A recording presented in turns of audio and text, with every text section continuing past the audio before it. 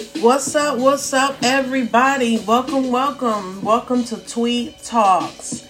Yes, your girl has been on vacation.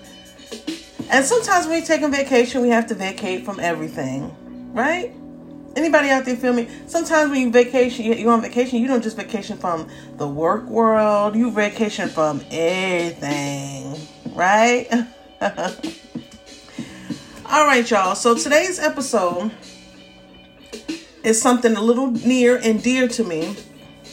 But before we get into the episode, first thing I want to do is I want to give condolences, or heartfelt condolences to the Tyre Nichols family and friends. As we all know, over the weekend, this tragic event happened where this 29-year-old black male, was brutally beat by 5 police officers. From what we know, these police officers were part of a special ops unit called the Scorpion. These were 5 black male officers that were involved in this case. But it was a 50-unit special operations unit called Scorpion. Now, based on information that I have, and I always tell people, if you disagree with what I'm talking about or what we're discussing here on my podcast, keep it in mind, though, is you can always hit me up at tweettalks@proton.me, and we can discuss it. Maybe go back and forth, or maybe even be a guest with your ideas and your thoughts on the show. Okay? But getting back on topic here. So, this 29-year-old male was brutally beat by these 5 officers. Now, this crime actually took place on the streets of Memphis. Many of you have seen the video. We see the officers beating, kicking, punching this young man. We also see one of the officers extending his aspen, which most know to be called as a baton,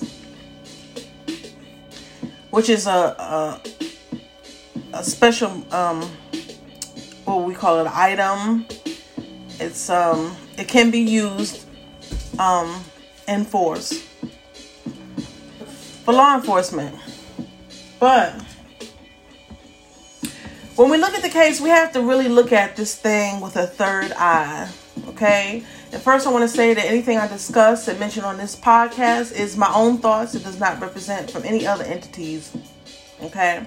But getting back on topic here, when we look at that video, we see these 5 officers obviously beating this man. Now, let's take a look at things from an internal perspective. We're gonna take a look at this from the officer's perspective, perhaps, and then we're gonna take a look at it from Mr. Tyre Nichols' perspective, and we'll speak as far as his family. Okay? So now these officers were obviously, they knew that what they were doing were wrong. Okay, well, that's the first thing that we're going to say. We know that what they're doing, we know that they know what they're doing is wrong. One, because being a member of law enforcement, you know that you are not supposed to kick, punch, and beat someone. Okay? And that's regardless of what's going on. I mean, you can defend yourself, but we know that you're not supposed to do this, right? Okay? Not just that, they were doing it in a public place. Okay? Now, members of law enforcement do know that when you take on the act of doing something you should not be doing, even in a fit of rage, when you're in the public, there's possibly somebody always watching. I mean, if somebody's got a camera, somebody taking a picture, somebody visually seeing and becoming a witness. These are the things that we know. We also know that these 5 officers that were working on this unit were working side by side. Okay, so you can look at it like, okay, this is a co-worker that is ultimately going to have my back, right? Because when you're working with a group of people in an environment like that, you have to have that connection of where you know that you're in a safe place, right? Okay. So from the officer's perspective, knowing that these 5 officers were doing something that they know they should not have been doing, but felt comfortable, why would they do these things right under a camera? Okay. So let's take another look into the law enforcement world. Okay. So if these guys are working this unit, that means they know the area. That means that they know this street leads to this street. This street has a light with a camera in it. This one doesn't. So my question from the officer's perspective is, what made them feel like it was okay to do this and that they were not clearly recorded? Okay. If we look back at all the other cases where there has been a black male hurt, it's normally through a body cam that is going to pick up rapid movements, maybe a shuffled voice. You really can't tell who's who. And it may not be a clear image. But this video of this man being brutally murdered was captured on clear video footage. You can clearly see that someone pulls out a baton. I mean, if I were a member of this unit, I would question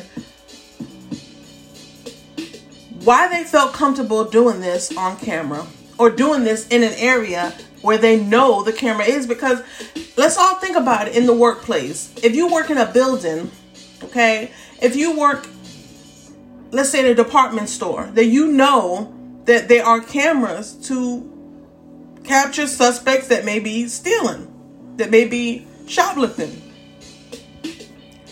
You know that the cameras are there. Why would you jump in front of the camera and decide you're going to put something in your pocket right in front of that camera if you know that it's there? My idea on this thing is it was a setup.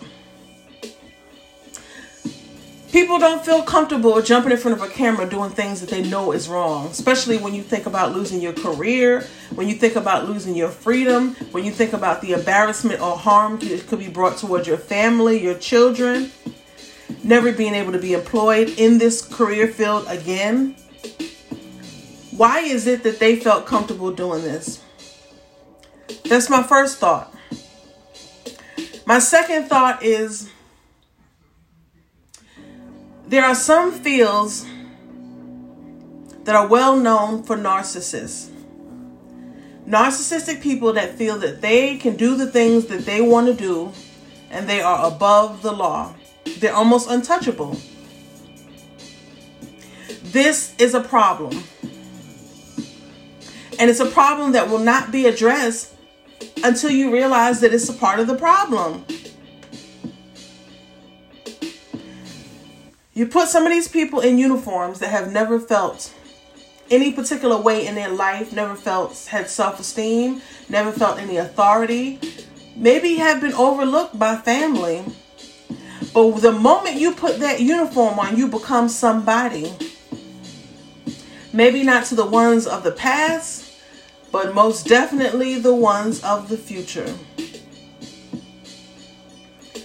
And that's the only way these things is going to change, is when we realize that there is a sickness, an illness that is running through certain particular fields in public, and that deal with the public and work with the public and secure the public and supply for the public. These people are amongst us and they feel like they can do whatever they want to do and they're untouched. So this is the officer's standpoint that I wanted to mention in the Tyre Nichols case. Now let's look at it from his perspective. Rest in peace, Tyre Nichols. But we'll look at it from the family's perspective. This young man was not armed. There was no reason for deadly force to be used. None. And some people say, well, he could have been fighting. He could have hit him with something. 5 men on one person is an uneven battle. There was no reason for deadly force to be used on this young man.